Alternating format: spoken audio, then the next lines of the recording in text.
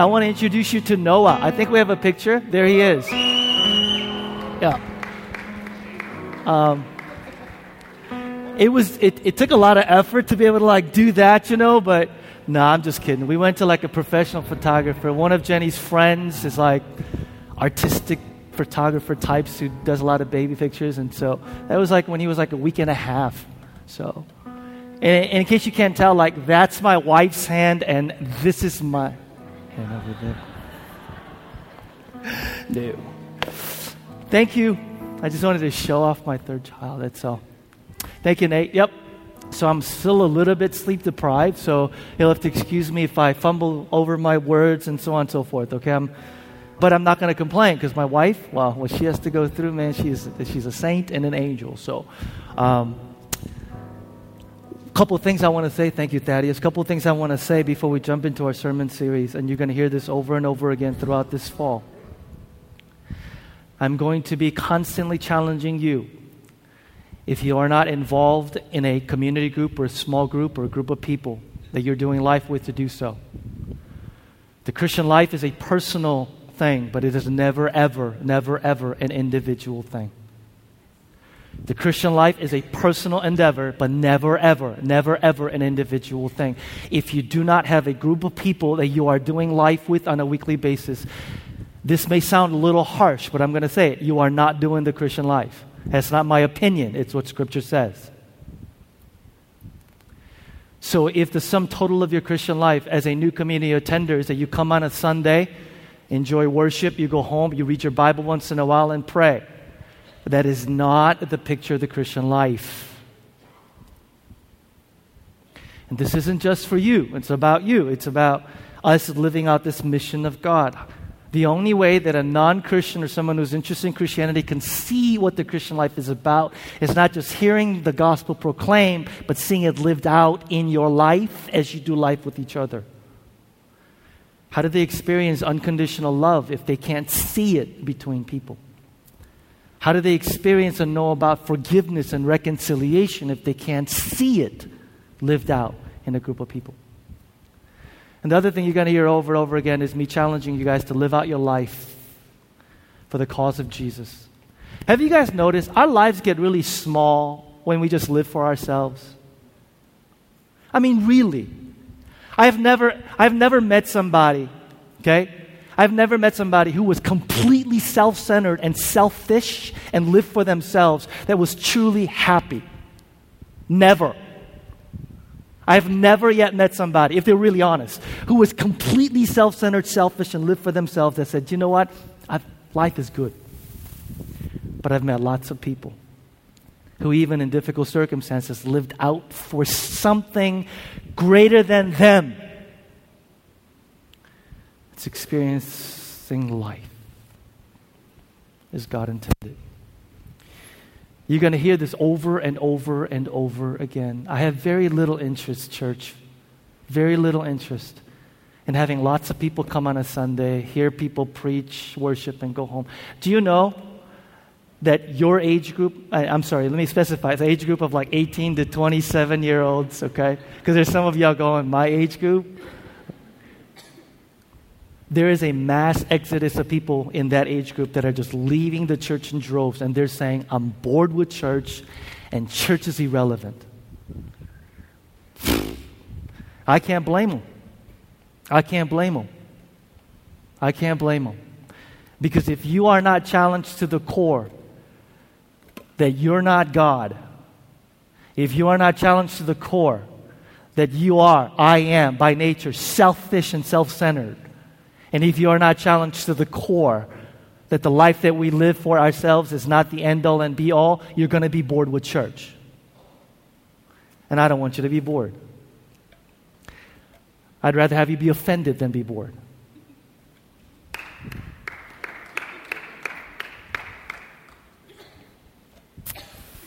Let's open our Bibles to Jonah. All right. Yeah. This is going to be a long sermon series, I can tell. Oh, man. I was preparing for today's sermon. I'm like, oh, Lord, this is going to be a long sermon series. It's only 4 chapters, but it's going to go a while. And some of y'all that like kind of quick, let's get through the book types, you're not going to enjoy this. But if you are one of those folks that's like, no, let's really dig in, man, because I think I know the story of Jonah, but I think maybe not, you'll enjoy it. Anyway, so I'm wasting enough time. Let's just jump in right here. And what I'm going to do is I'm going to read all of chapter 1, because chapter 1 kind of sets the stage for the rest of the book. And we're probably going to spend 3 weeks on chapter 1, just FYI. Okay, here we go. Jonah chapter 1. Verse 1, the word of the Lord came to Jonah, son of Amittai. Go to the great, everybody say the word Gadol. Say it again, Gadol. That's Hebrew for great. And you're going to see that word over and over again. Gadol, great, great, great. That is a constant theme, okay? Gadol. And of Nineveh, and preach against it, because its wickedness has come up before me. But Jonah ran away from the Lord and headed for Tarshish. He went down to Joppa, where he found a ship bound for that port. After paying the fare, he went aboard and sailed for Tarshish to flee from the Lord. Then the Lord sent a great wind on the sea, and such a violent storm arose that the ship threatened to break up. All the sailors were afraid, and each cried out to his own God. And they threw the cargo into the sea to lighten the ship. But Jonah had gone below deck, where he lay down and fell into a deep sleep. The captain went to him and said, how can you sleep? Get up and call on your God. Maybe he will take notice of us and we will not perish. Then the sailors said to each other, come, let us cast lots to find out who is responsible for this calamity. They cast lots, and the lot fell on Jonah. So they asked him, tell us, who's responsible for making all this trouble for us? What do you do? Where do you come from? What is your country? And from what people are you? And his answer, I am a Hebrew, and I worship the Lord, the God of heaven, who made the sea and the land. This terrified them, and they asked, what have you done? They knew he was running away from the Lord, because he had already told them so. The sea was getting rougher and rougher, so they asked him, what should we do to you to make the sea calm down for us? Pick me up and throw me into the sea, he replied, and it will be calm. I know that it is my fault that this great storm has come upon you. Instead, the men did their best to row back to land, but they could not, for the sea grew even wilder than before. Then they cried out to the Lord, oh Lord, please do not let us die for taking this man's life. Do not hold us accountable for killing an innocent man, for you, O Lord, have done as you pleased. Then they took Jonah and threw him overboard, and the raging sea grew calm. At this, the men greatly feared the Lord, and they offered a sacrifice to the Lord and made vows to him. But the Lord provided a great fish to swallow Jonah. And Jonah was inside the fish 3 days and 3 nights. This is God's word. You can't preach that in one sermon. You know what I mean? You can't. So anyway, okay. So let me just make some general comments about the entire book, and we'll dig into first 4 verses, okay? Number 1, this book, and this actually happens to be our sermon series, this book is essentially about 3 things. It's about our sin, it's about God's grace, and God's mission. Everybody say this with me. Our sin, God's grace, God's mission. I want to tell you that everything that ails us personally, individually, and societally is because of these 3 things. Our tendency to ignore God is because we don't understand the depths of our sin, depths of God's grace, and depths of God's mission. Our tendency to live life in our own way is because of our tendency to ignore our sin or downplay our sin, downplay God's grace, and downplay God's mission. Our tendency to misunderstand God. Hello? You might not be a Christian here this morning. Our tendency to misunderstand who God is, this Christian God that we claim to worship, is because of our not understanding the level of depth of our sin, God's grace, and God's mission. Those 3 things are at the center, at the core of what this entire book is about. Now, here's the thing. If I asked a typical person out there, do you know what our sin is? You'd be like, yeah, I kind of know that. We kind of know what these words mean, but do they really know? Do we really know what these words mean? The entire sermon series is intended to go deep into what the meaning of these 3 words are. Our sin, God's grace, God's mission. First thing, that's what this entire book is about, and we'll continue to uncover that. Secondly, the book of Jonah is one of the best presentations of the gospel in the entire Bible. When you think about our sin, God's grace, and God's mission, those 3 things in its entirety make up the essence of what the gospel of Jesus Christ is about. So as we're going to continue to discover, the gospel is this multifaceted, beautiful jewel that the light hits at different angles, and we're looking at it and going, wow, that's great. Wow, that's beautiful. But there's multiple facets to what the gospel is. In order to understand the depths of what the gospel is, as Jonah will explain to us this book, we're going to see that even though we're great sinners, that our God is a great Savior. Even though our capacity to sin is great, God's capacity to forgive and rescue sinners is even greater. We're going to see in this book that God pursues, and here's the title for today, fugitives, rebellious fugitives like us, not to strip away our freedom, not to strip away our freedom and anger, but in His love, strip away our slavery so that we could truly be free. This book is about a God who relentlessly will pursue men and women created in His image out of His love, out of His love. Third, Jonah is the only prophetic book in the entire Bible that focuses on the prophet himself rather than his message. You think about that? Read through the Old Testament. Most of the prophetic books are about what the prophet said. The message of Jonah is Jonah's life. The message that God has for us is not necessarily what Jonah said, but it's his life. And what is the message of Jonah? This is a huge shocker. We're all like Jonah.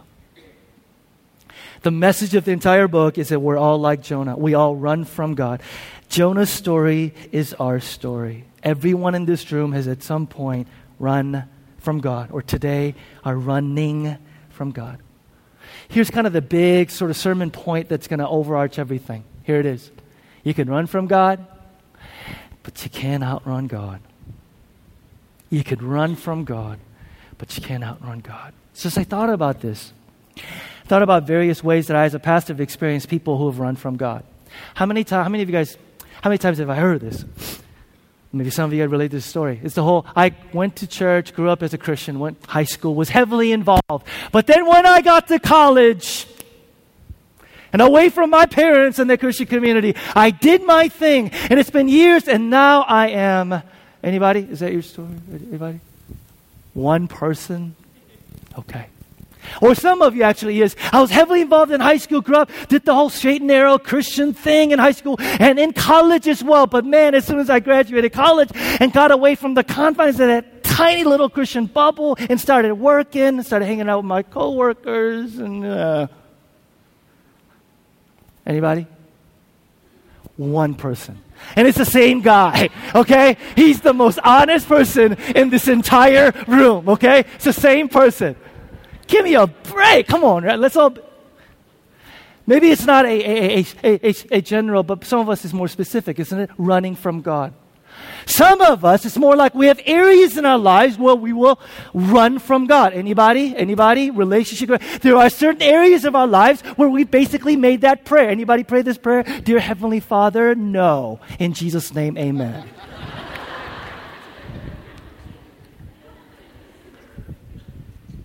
Anybody pray that prayer? And it's the same guy that raises his hand. No, I'm just kidding. We've all done that, right? It's like, God, I really like her.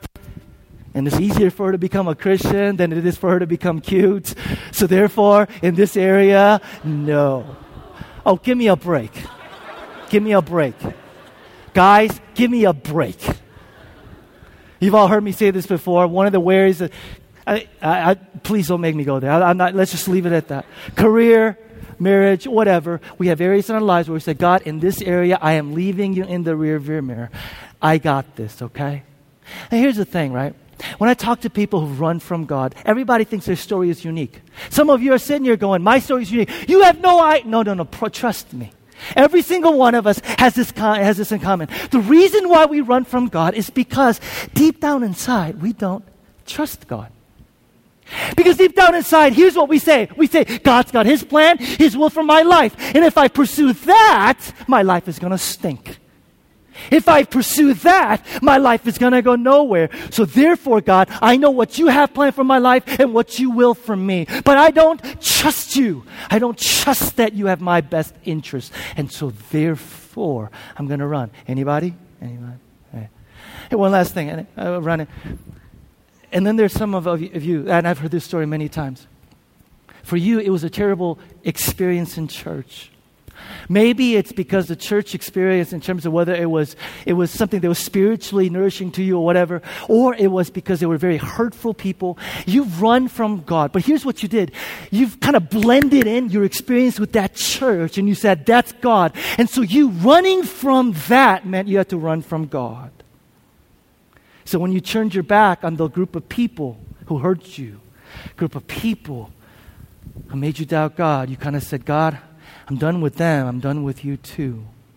And there have been periods in your life where you said, you know what? I want to, God, pursue. I need to seek. But then as soon as you do that, you think about the church, the upbringing, the pastors, the deacons, and you go, is that anybody's story here this morning? Yeah. For all of us that have run, and there are other ways that we run, which we're going to cover.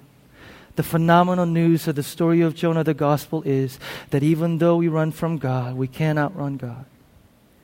Because we have a God who is just as quick, if not quicker, to run after us when we run. Not because, and you're going to hear this refrain over and over again. We think God is after us, right? We think God is after. He's after me. He's punishment and wrath. God is not after you. God is after you. He's after you.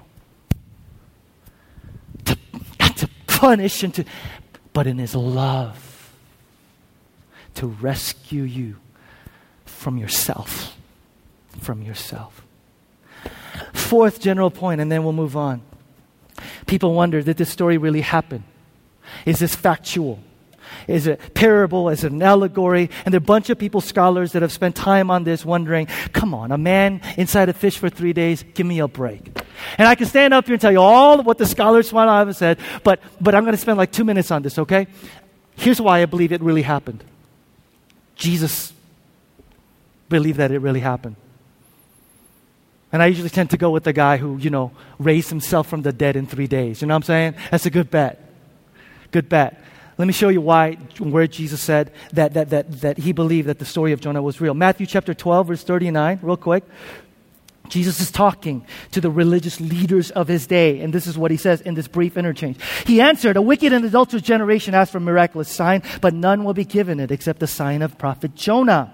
For as Jonah was there 3 days and 3 nights in the belly of a huge fish, so the Son of Man will be 3 days and 3 nights in the heart of the earth.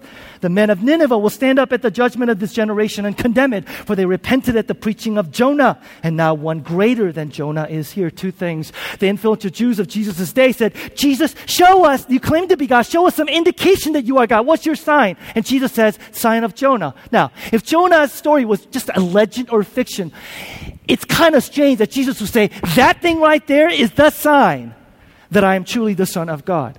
Secondly, why it's not a legend or a fiction. Jesus says, at some point, the men of Nineveh, in other words, the people that repented at the preaching of Jonah, this adulterous generation, you guys that will not listen to me, one day you will meet them. Now, would he say that if the people really aren't real? If it's just a matter of fiction, he says, they're real and you'll encounter them. One last thing, and I go with C.S. Lewis on this one. You don't write legends and myths like the book of Jonah, where the hero of the story is an absolute idiot. Comes across as a jerk, comes across as a racist. You don't write legends like that. But at the end of the day, I believe it happened because Jesus said that it happened. Okay, I go with him. Amen? All right, for those of you that go, oh, that's not good enough for me. Well, we'll continue to talk about this book in the next few weeks. All right, let's dig in, guys, and let's go back to verse 1. Okay, let's dig into this book. So the word of the Lord came to Jonah, son of Amittai. Go to the great city of Nineveh and preach against it because its wickedness has come up before me. But Jonah ran away from the Lord. Make a note here. Every time it says in the book of Jonah, he ran away from the Lord. Literally in Hebrew it says, he ran away from the face of the Lord. He ran away from the face of the Lord. And you'll see why that's important. And he headed for Tarshish. They went down to Joppa where he found a ship bound for that port. After paying the fare, he went aboard and sailed for Tarshish to flee from the Lord. Background information. Jonah is what is he? He's a prophet. And if you want to find where his story comes, 2 Kings chapter 14. Make a note of that. Jonah is a prophet. And he is serving in what was called the northern kingdom of Israel. Okay? The northern kingdom of Israel. Right around 750 BC.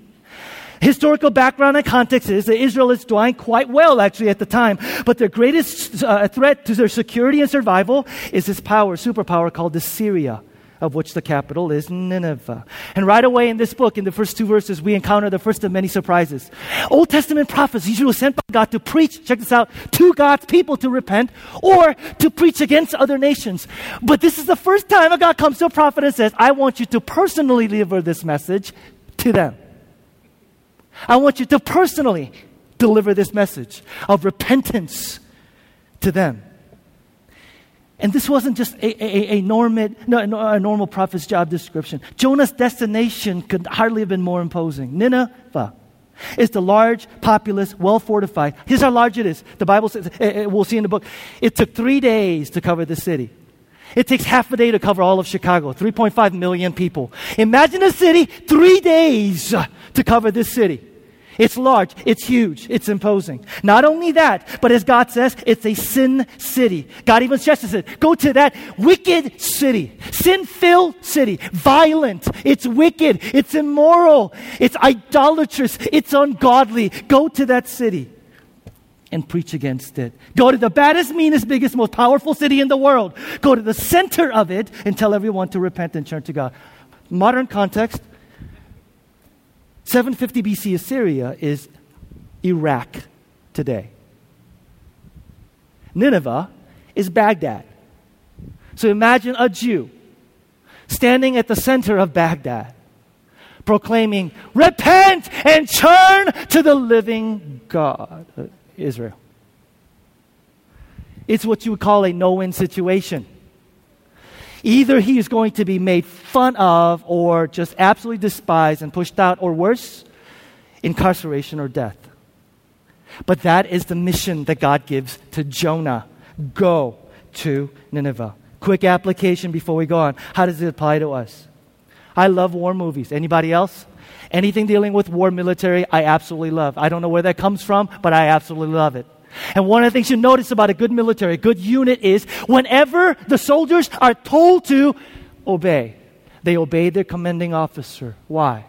They trust the nature and character of their commanding officer.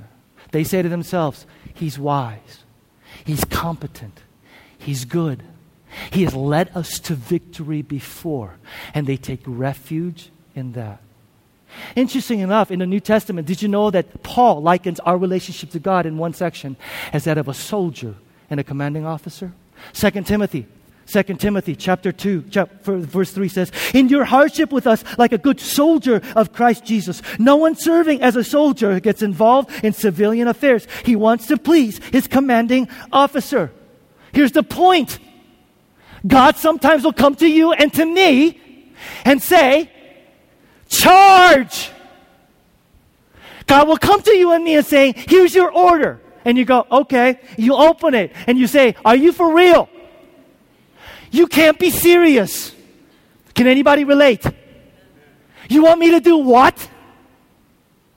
And at that time, you and I have a choice. We could either look at the record and character of our commanding officer, and we can say, he's good.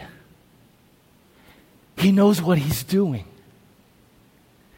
He's led us before. Or we can say, that sounds absolutely suicidal and foolish. God, Heavenly Father, no. In Jesus' name, amen. Anybody here gotten any orders from God lately where he said, you got to be kidding? Raise your hands. If you haven't, it's coming. It's inevitable. Every single one of us at some point in our lives gets an order, a charge from God where he says, go. Abraham, do you remember Abraham? God comes to Abraham and says, Abraham, charge, go. Leave everything you have that's comfortable, that's secure, everything that you know, your father, everything that is security to you, and go. Where am I going? I'll tell you later. Where am I going? Go. And Abraham went. Why? He took confidence and refuge in the record and character of God. In Genesis 17, powerful, Abraham says, and shall not the judge of all the earth do right? I love that. Shall not the judge of all the earth do right? Abraham takes confidence and takes refuge in the nature and character of his God. Listen, when God comes to you and says, I need you to do something that's suicide, I need you to do something that just seems absolutely foolish, ridiculous, impossible, you could go your way, Jonah's way, and say, give me a boat. Get me on a boat in another direction. Or you can go Abram's way and say, God, I don't know what this is going to look like. I don't even know how this is going to work out. But what I'm not going to do is disobey you. Charge. Yes, sir. How are you doing? Do you know why we struggle with this? I struggle with it because we ultimately don't trust in the record and character of our commanding officer. We don't believe that he's good. Really. You know where this comes from? Our first parents, Adam and Eve. Do you remember? Satan comes to him and says, why don't y'all eat that tree? It looks really good. Adam and Eve's response, God told us not to eat of that tree because he loves us. And Satan says, he loves you? What's love got to do with it? He don't love you. He's trying to keep you down. He's trying to restrict you. He's trying to make sure that you don't enjoy life as you fully intended. And they believed him, and it sunk deep into their hearts. And you and I believe the same thing. God comes to us with these orders to love, to serve, to move, to do something that seems absolutely crazy. And when we say, God, am I going to, ultimately what we are forced with is to listen to Satan's voice that says, he doesn't love you. You do that, your life is over. There are some of you who are stuck in the middle and waddling on the fence of radically following Jesus and living for this world, which is the most miserable place to be. You're straddling the fence because ultimately you have believed that if you utterly and totally give yourself entirely to God, your life is over. You believe that. If you give yourself utterly and totally to God in reckless abandon, there goes your life as you know it. And so you don't trust him. Anybody? Anybody? Anybody? Yeah. God comes and says, total abandon to me. I love you, and you have no idea what I've planned for you. And God says, charge. And we say, give me a boat in the other direction, will you? That doesn't make any sense to me. You could either take refuge in the character and record of God, or you could take refuge in your own feelings and your own wisdom. Shall not the judge of all the earth do right? Second point, getting deeper into the book. Here's what we see in this book. The essence of sin is running from God. The essence of sin is running away from God. Do you know where Tarshish was? Tarshish is modern Spain. Modern Spain. So from where Jonah is, check this out. Nineveh, 500 miles east. 500 miles east. Not a short journey. Tarshish, 2,500 miles west. Okay? I'm telling you, is a big clear Heavenly Father? No. In Jesus' name, amen. God says, go 500 miles east to Nineveh. And Jonah says, get me the heck out of here and get on a boat where I can go 2,500 miles to the west, Tarshish. Come on, you all have done that before.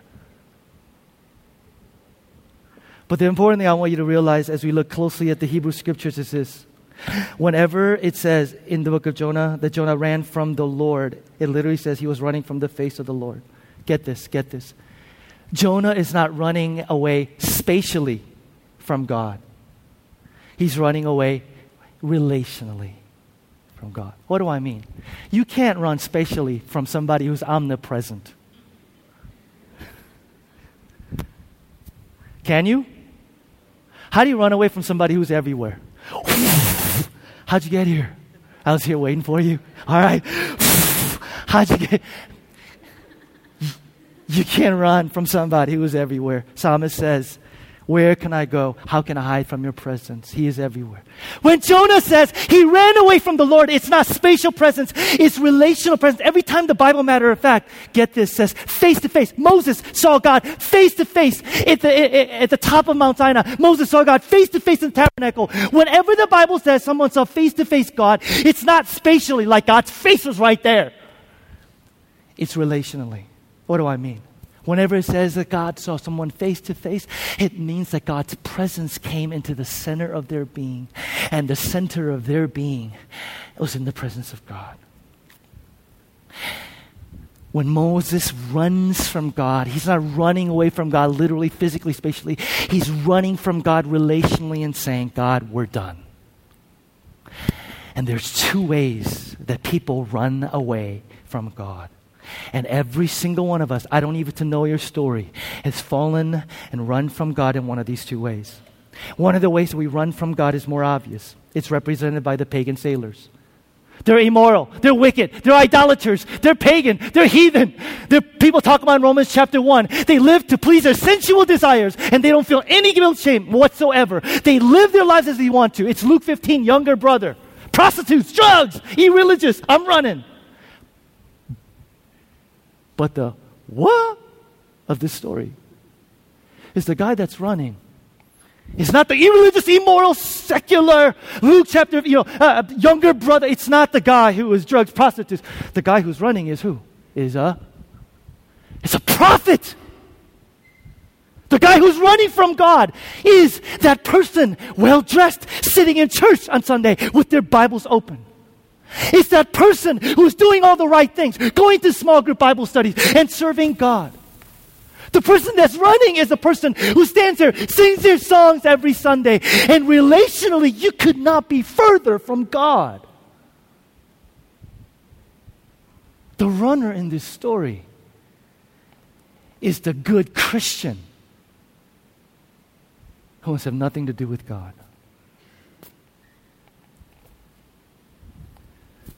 The fugitive in this story is a prophet. Why? The essence of sin, and if you've come to New Community, you've heard this over and over again. It's not running from God it's running from God relationally. See, many of us, when we think of sin, and Christian or not, that's why some of you, when you hear the word sin, you're like, oh, sin, whatever. Because we think rules, right? Breaking commands or not breaking commands. But the essence of sin in the Bible, read your Bible, essence of sin is not just breaking rules. The essence of sin is a wrecked relationship and not just breaking rules. The essence of sin, go back to Genesis 3, when Adam and Eve decide, God, we could choose to be under your rule and reign and do your way, but we choose not to. We're going to come out from under your rule and reign and do this my way. The essence of sin is a wrecked relationship where we say to God, I'm going to be my own Lord. I'm going to be my own Savior. Essence of sin is not just a no to God. Essence of sin is a yes to ourselves as God. Essence of sin, church, Christians, listen to me. It's not just, violation of these rules. Essence of sin is saying to God, God, you may be creator, you may be Lord, but I'm going to do my own thing, okay?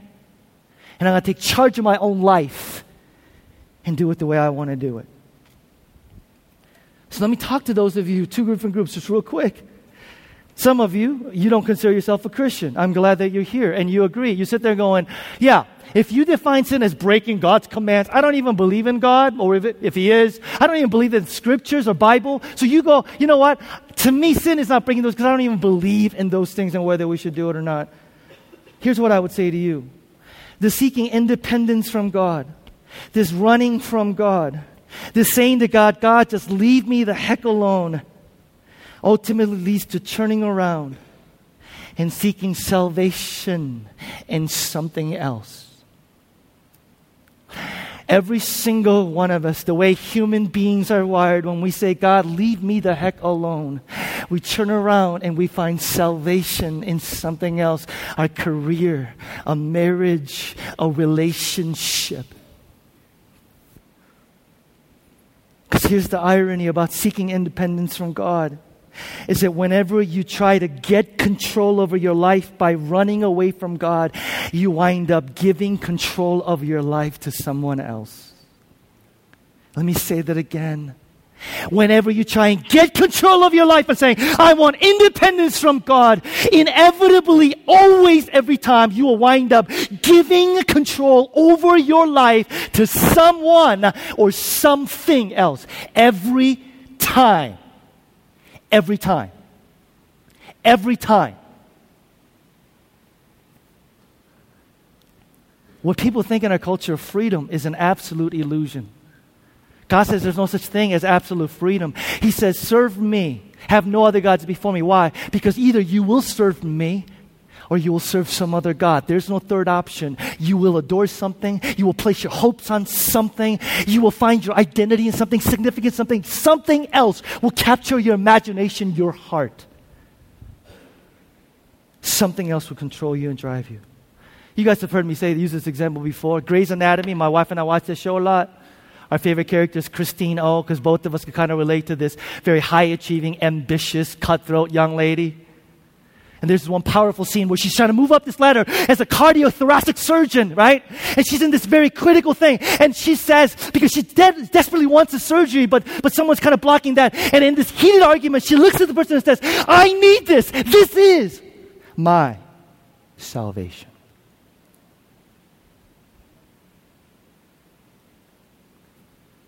This is my thing. This is it for me. There's no such thing as complete freedom. You are either today worshiping God, surrendered to God, submitted to God, or you have given yourself to some other God. There's no in between. Everything that we think of as sin, when we lie, we steal, we trample on others, when we lust, envy, otherwise disobey God, is because we are trying to find salvation someplace else, trying to get our deepest needs met through other things besides God. The real problem in our lives, St. Augustine said, is not that we're breaking rules or keeping them. The real problem in our lives is inordinate love. Parents, or maybe you're a child, and this sounds like your parents, if you love your children more than anything else in the whole universe, more than God, you will control them. You will need to control them. If you love your children more than anything else, God, place them above the heights of who God is. You will need to control them. And when they fail, you will not just be discouraged. You will be devastated. You will want to live your life through them. And you will ruin your kids. Because your soul can't sustain it. If you make that relationship, that career more important than God, you will experience what the Bible calls disintegration. You will experience anxiety. You will experience anger, envy, bitterness. You will experience these things because your soul isn't big enough for it. Inordinate love. Inordinate love.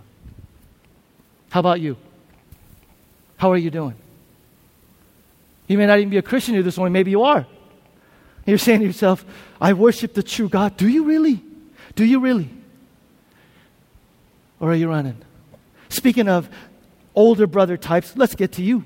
Let's get to you. The real surprise in this story is who's running.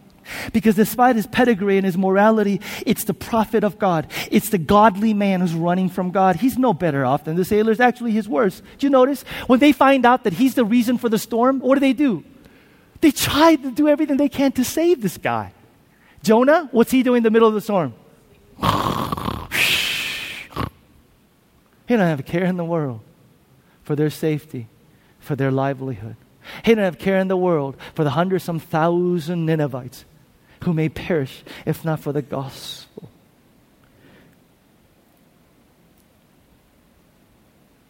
Jonah's morality, Jonah's religion has brought him no closer to God than the sailor's worldliness and false religion. Sin underneath everything else. Please hear this, child of God. Please hear this, Christian. Sin underneath everything else is not so much a desire or lack of desire to break rules or obey rules. Sin at the end of the day is a break in relationship where you say to God, God, I may be looking good on the outside and doing all these things, but ultimately at the end of the day, I am my own Lord. I am my own master. I am going to live my life the way I want to. You can't tell me how to live. I run this ship. And one of the ways that we try and control God, one of the ways that Christians try and control God is by being good. How? You say. If you don't understand it, you don't understand why Jesus constantly said to the pimps and prostitutes, they go to the kingdom before y'all religious people. They go to the kingdom. They get into the kingdom before y'all people. Why? Jesus is saying, you could actually use your obedience for me as a way to stay away from me. You could actually use your morality and your goodness actually as a way to keep me out of your life. You're actually using your religion and your adherence to these laws as a way to keep me out. How do we do that? I can't tell you the number of times you'll see a Christian, they'll be going along for good for a while, and then something happens and they just snap. Anybody seen that? Just snap. You're going, whoa, dude, like what happened? What happened? Or how many times do I hear somebody walk into my office and says this? They go, I tried Christian life. It doesn't work for me. You're saying that today, some of you. It doesn't work for me. Here's what they're saying. They're saying, I'm good. I've been good. I do all the right things. I follow the rules. I follow the laws. I'm spiritual. I do all the church things. I serve God. And yet my life stinks. Let me be more specific. Pastor Peter, I was dating that guy and I broke up with him. Why? He wasn't a Christian, right? Hey, I had all the chances in the world to have sex with people, but I chose not to. I kept my sexual purity. And I'm single. I have nobody. How is that fair? And my question is, who did you do it for? Who'd you do it for? For you? Or for God? Do you see how you and I use morality, religion, churchiness as a way to keep God at bay? And ultimately, it's life circumstances. Man, I was standing outside last week, and he's not here today. One of my dear friends in this church, he and his wife had a miscarriage. He's going through a really, really hard time. And it was this like 2-minute conversation, but it was very poignant because he looks at me and he says this. He goes, it's times like this when our faith is tested, isn't it? It's times like this when we are brought to reminder, who do we really serve? It's times like this when we hear that voice inside of our head says, God doesn't love you. If He loves you, would He let that happen? It's times like that when we could either stand in faith and trust the record and character of our God. Shall not the judge of all the earth do right? Or we take refuge in our wisdom and our feelings and say, you know what? Give me a boat in the other direction.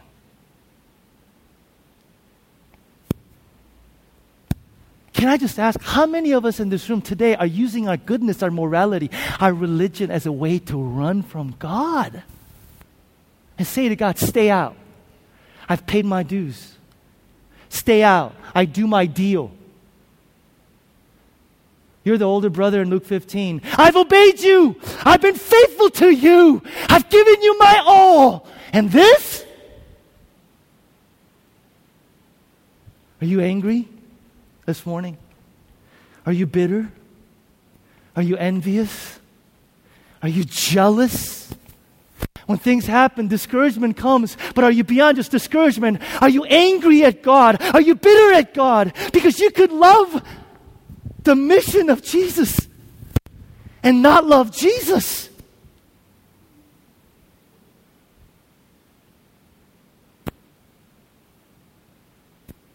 You could do the right things and be physically home, but not even know your Heavenly Father.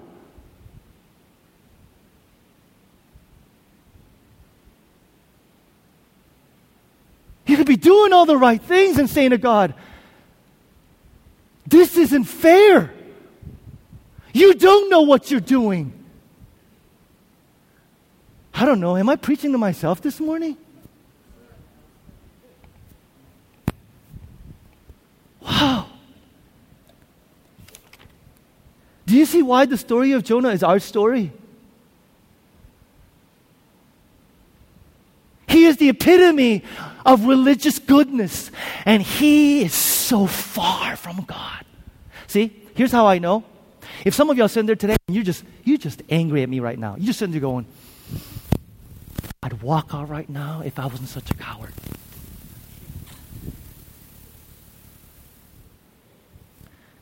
Please, brother or sister, please, child of God,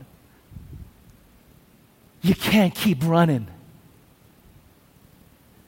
You can't continue to run because somebody calls out the idolatry of your heart, and your idolatry is Christianity, not Christ.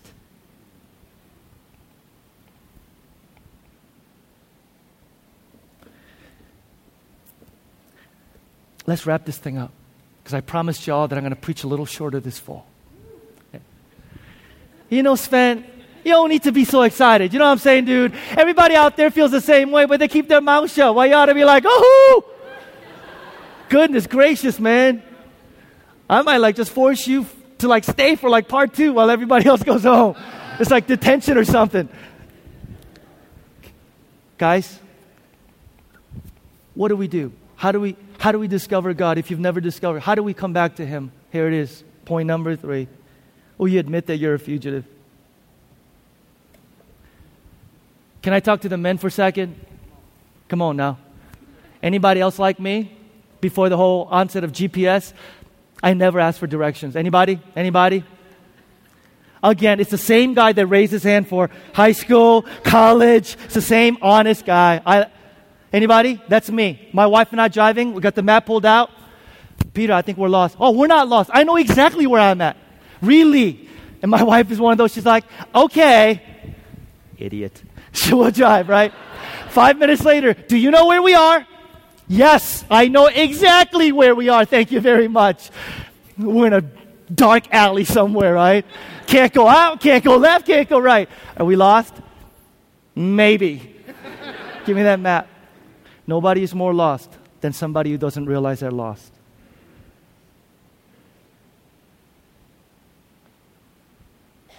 You can't discover God, the real God, unless you're willing to admit that you're lost, man, and you're a fugitive. If you're not willing to go there this morning and saying, I'm lost, I've run, I'm running today, Peter.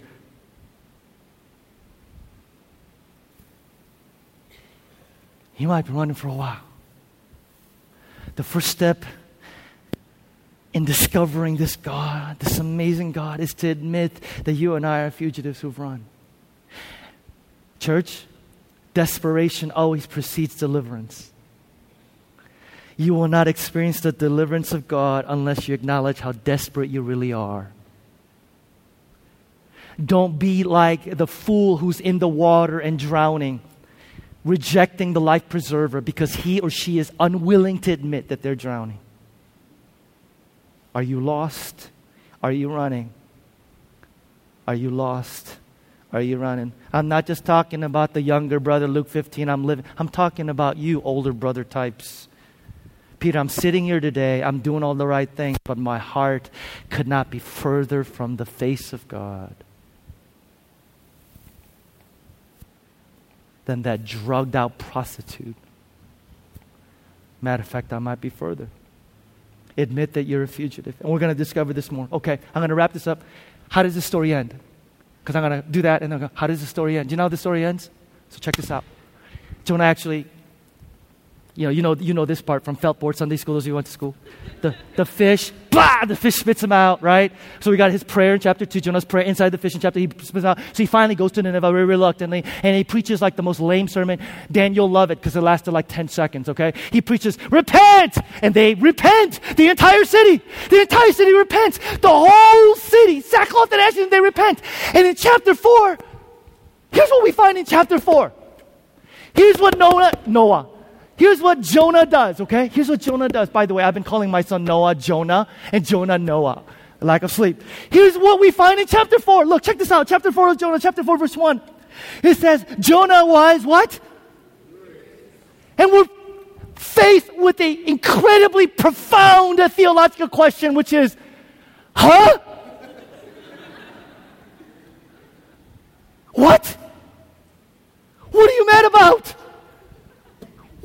What are you angry? It goes on. He lost his temper. This, by the way, is a Message translation using Peterson. He yelled at God. God, I knew it.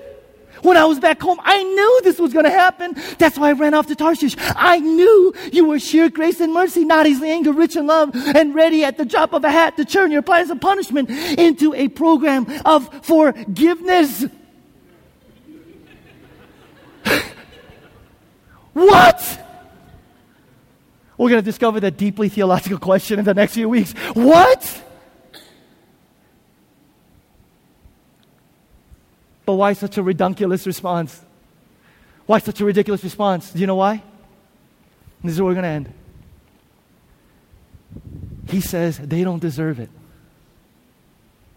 He is self-righteous to the core. Can I talk to you like heart to heart? Okay. This right here, and I'm wrapping this couple minutes, this right here is the reason why many of you out there, Christians, have hit that wall spiritually, and you're just tired, lethargic, and you're going, I don't know if I want to do this thing. This is the reason why some of you are not Christians, it'll keep you from experiencing the gospel. This is the reason why, even though I preach on the gospel every day, every week, it doesn't sink into your heart. This is the reason why. This is the reason why Jonah ran. And this is the reason why you and I are not experiencing life transformation, experience of grace. We are, by nature, at our core, self-righteous. Now, before you go, you're self-righteous for telling me I'm self-righteous. Okay, I'm going to tell you right now, I am self-righteous. And before you go self-righteous and you think mean, arrogant, judgmental person, here's what self-righteous literally means. You are finding your righteousness in yourself. That's what self-righteousness means. What do I mean? Every single one of us, Paul says this. Please pay attention. Give me like 2 minutes. Every single one of us, Paul says, we live our lives, Romans chapter 1, to patch up our own righteousness.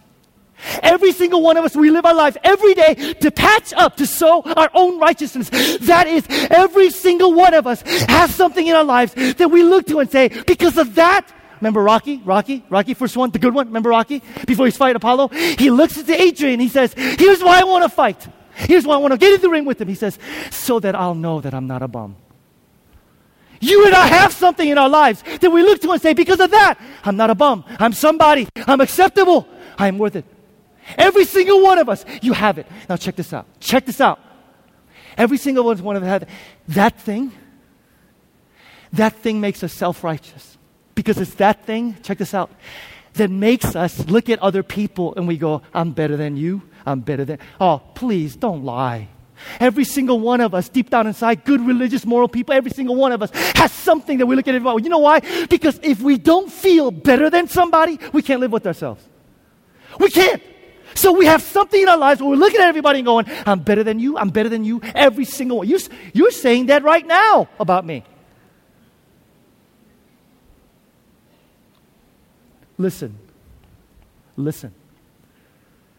Self-righteousness, looking at other people and saying, I'm superior to you. The only thing that could heal that is what? The gospel. Well, you know what Jonah's was? It was racism. The thought of those filthy, evil Ninevites repenting and experiencing God made him want to vomit. So he's looking at them going, I would rather have you... Why? He's looking at his pedigree, his nationality. I am a Jew. I am a Hebrew. Remember how he said that in chapter 1? First thing, he says, I am a Hebrew. He looks down at everybody else. Every single one of you, it's your smart, your looks, you're religious, you're spiritual. Let me end here. Because this is the thing that is going to keep us, I'm talking to you Christians, from experiencing our self-righteousness. Here's the thing. If there's a group of people on the face of this earth who should not be self-righteous, it's who? Say it. It's who? Christians. Because if you truly understand the gospel and you're self-righteous, you have no idea what the gospel is. Because the gospel says, even though we are more wicked and more defective than we dare believe, because of Christ, we are more accepted and more loved. But here's what we do. We Christians walk around and we judge other people and we actually think we're better than other people. Do you know why? Because we behave better. We're more moral. We're more devoted. Because we think that's what saves us. I'm more moral. I'm more devoted. I behave better. So here's what we do. We Christians walk around, even though there's evidence to the contrary, we actually think we're better than other people. We're more devoted. We're more moral. We behave right. That's not the gospel. That is the enemy of the gospel. That is the enemy, because the gospel says Jesus Christ saves. Saves who? Saves us. From what? Us and our inability to be devoted and our inability to be moral. Is that good news to anybody? Is that good news to anybody? Jesus Christ saves us from our inability to be moral, inability to devote as we should be. So here's what happens. When a Christian truly gets this, you look at a spiritual wretch and you don't say, pull yourself up, man. What the heck is wrong with you? You know what a gospel person says? He looks at a spiritual wretch and he says, check this out. If the gospel is that he reaches down to fugitives who have no chance, no shot at God unless God reaches down, well, I must look worse to God than he looks to me. Otherwise, he wouldn't have reached down and rescued me. And look what God did in my life. He could do the same for you. Do you look at the people around you that way? Do you look at the people around you with that kind of humility and brokenness? Do you look at spiritual wretches, the younger brothers around you, and you go, I must actually look worse than God, man. Because if I did it, would he have reached down? So here's the last point. The gospel is not just for non-Christians. The gospel is for Christians, man. That is the theme of Jonah. Now listen, here's what we're going to do. No music playing in the background. The first place to experiencing life transformation, if you're sick and tired of your Christian life as you know it, and you're going, you know what? I don't know if I'm going to do this thing. Maybe because you've never encountered the true God. And the way to encounter the true God is first and foremost to admit, I am running. I'm a fugitive. I'm going to ask you to stand if that's you this morning.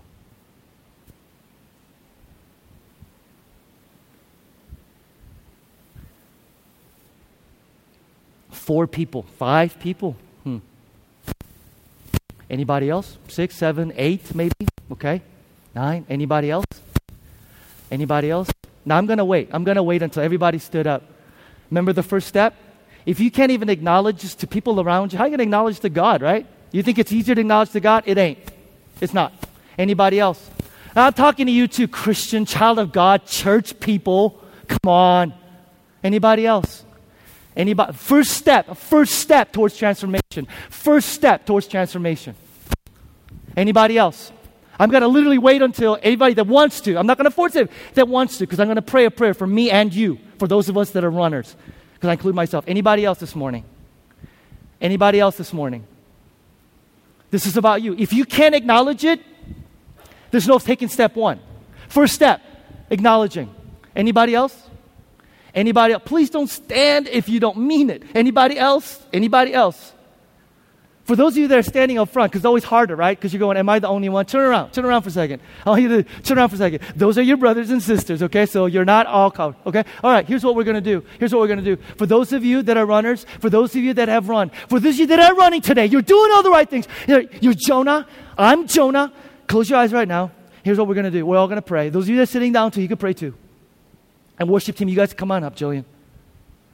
Here's what we're going to do. I'm going to pray a prayer that is reflective of what my response would be. And if you just want to simply repeat my prayer, it's not in the repetition, but it's in the content of what it means, and you mean it, you pray that. If you want to just pray on your own, you can do that too. Okay? But I'm going to pray a prayer. And those of you that are standing, I thank you. You encouraged me this morning. Believe it or not, this very simple and yet hard thing that you just did, to stand in front of people to say, you know what? I am running, man. I am running.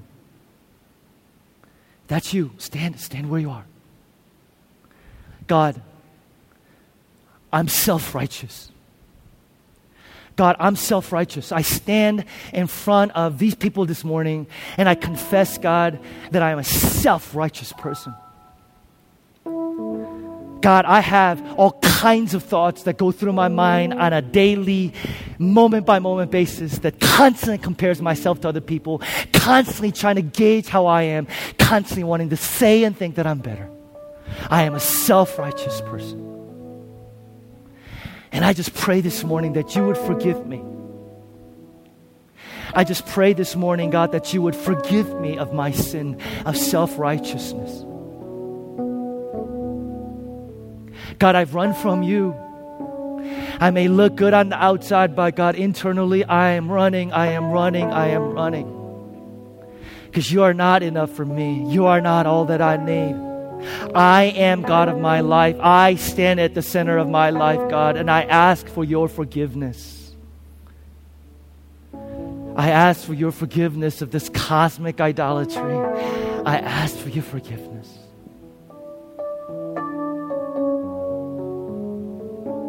And God, I need your help. We need your help. We stink at ruling our own lives. We stink at being our own gods. We're just afraid to admit it, God. We're just afraid to acknowledge it, but we stink at it. We made a mess of things, God. But God, we thank you that we can bring the mess to you. All of it without shame. All of it without guilt. All of it, God, without fear. And say, God, here, I'm done. And I do that right now, God. I do that right now. My messed up, wrecked life that I made, I give it to you right now and say, God, you take it. I don't even know where to begin from now, but all I can do is, God, say, you take it. You take it.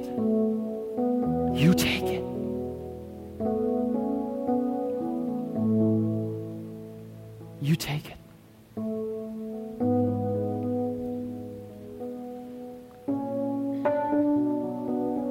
You take it.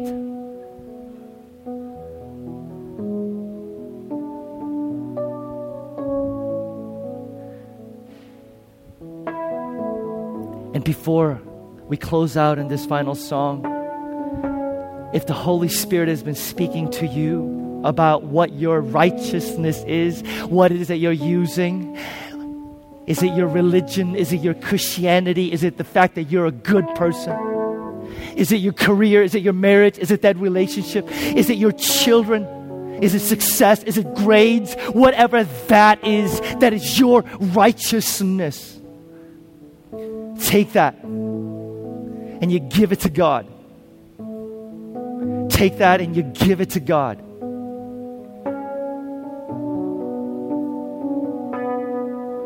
Say, I surrender it, God. I surrender it, God. I surrender it.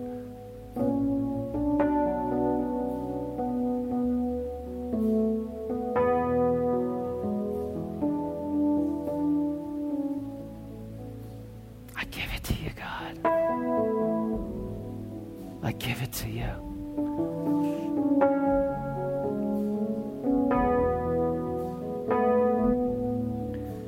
I give myself away.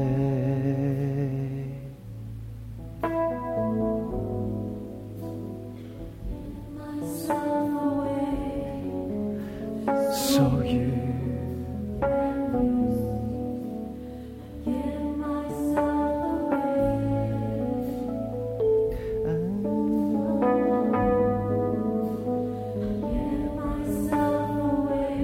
Holy Spirit, sing this. Sing it. I give myself away so you can use me. I give myself away.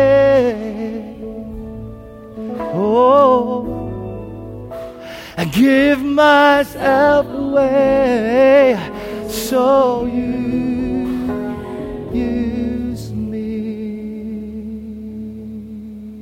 Say, I surrender all. I surrender all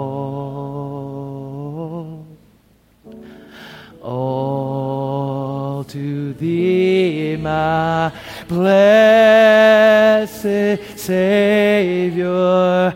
I surrender all. Sing that again. I surrender all. I surrender all. I surrender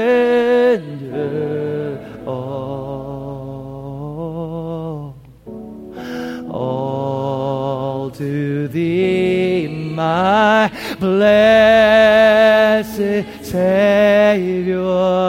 I surrender. Sing that again. Sing that again. One last time. I surrender all. Oh, I surrender all.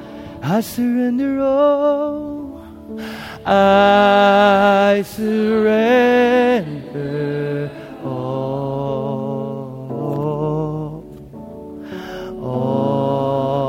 to thee, my blessed Savior. I surrender all. Church, here's what we're going to do. You know, this is the first sermon of this series. And I think this is a great way to kind of set the tone for the rest of this sermon series. I'm going to ask Julian and the rest of the worship team to kind of lead you guys through just sort of, they're going to play background worship for you to respond to if you want to sing, for you to pray if you want to pray for the next 5 to 10 minutes. What I want to encourage you to do, if you need to go, go. But how often is it that you are intentionally given some time during a day to just sit, kneel, stand quietly before God, before this moment passes, and make some concrete commitments to your God? So do that before you leave. If you need to go, that's totally cool. Do that before you go. And remember to continue to pray for people that you would want to invite as we continue to go on this journey. Let me pray for us, and then I'm going to give you this room, this sacred space to pray. God, as we go forth from this week, help us to know that you are an all-present God, that your presence goes with us. Your presence goes before us, behind us, beside us. And that is not just something to fear, but it is something to rejoice over, God. Be encouraged in, find strength in. Help us to know that we do not journey alone, that you journey with us, God. And as we go forward from this place, help us to know that we are your instrument, your vessel, your kingdom person, representative wherever we are. Be with us. Be with us. In the name of the Father, the Son, and the Holy Spirit. Amen and amen. Amen. For those of you that want to go, you are dismissed. Those of you that want to stick around and pray, take this time to do that.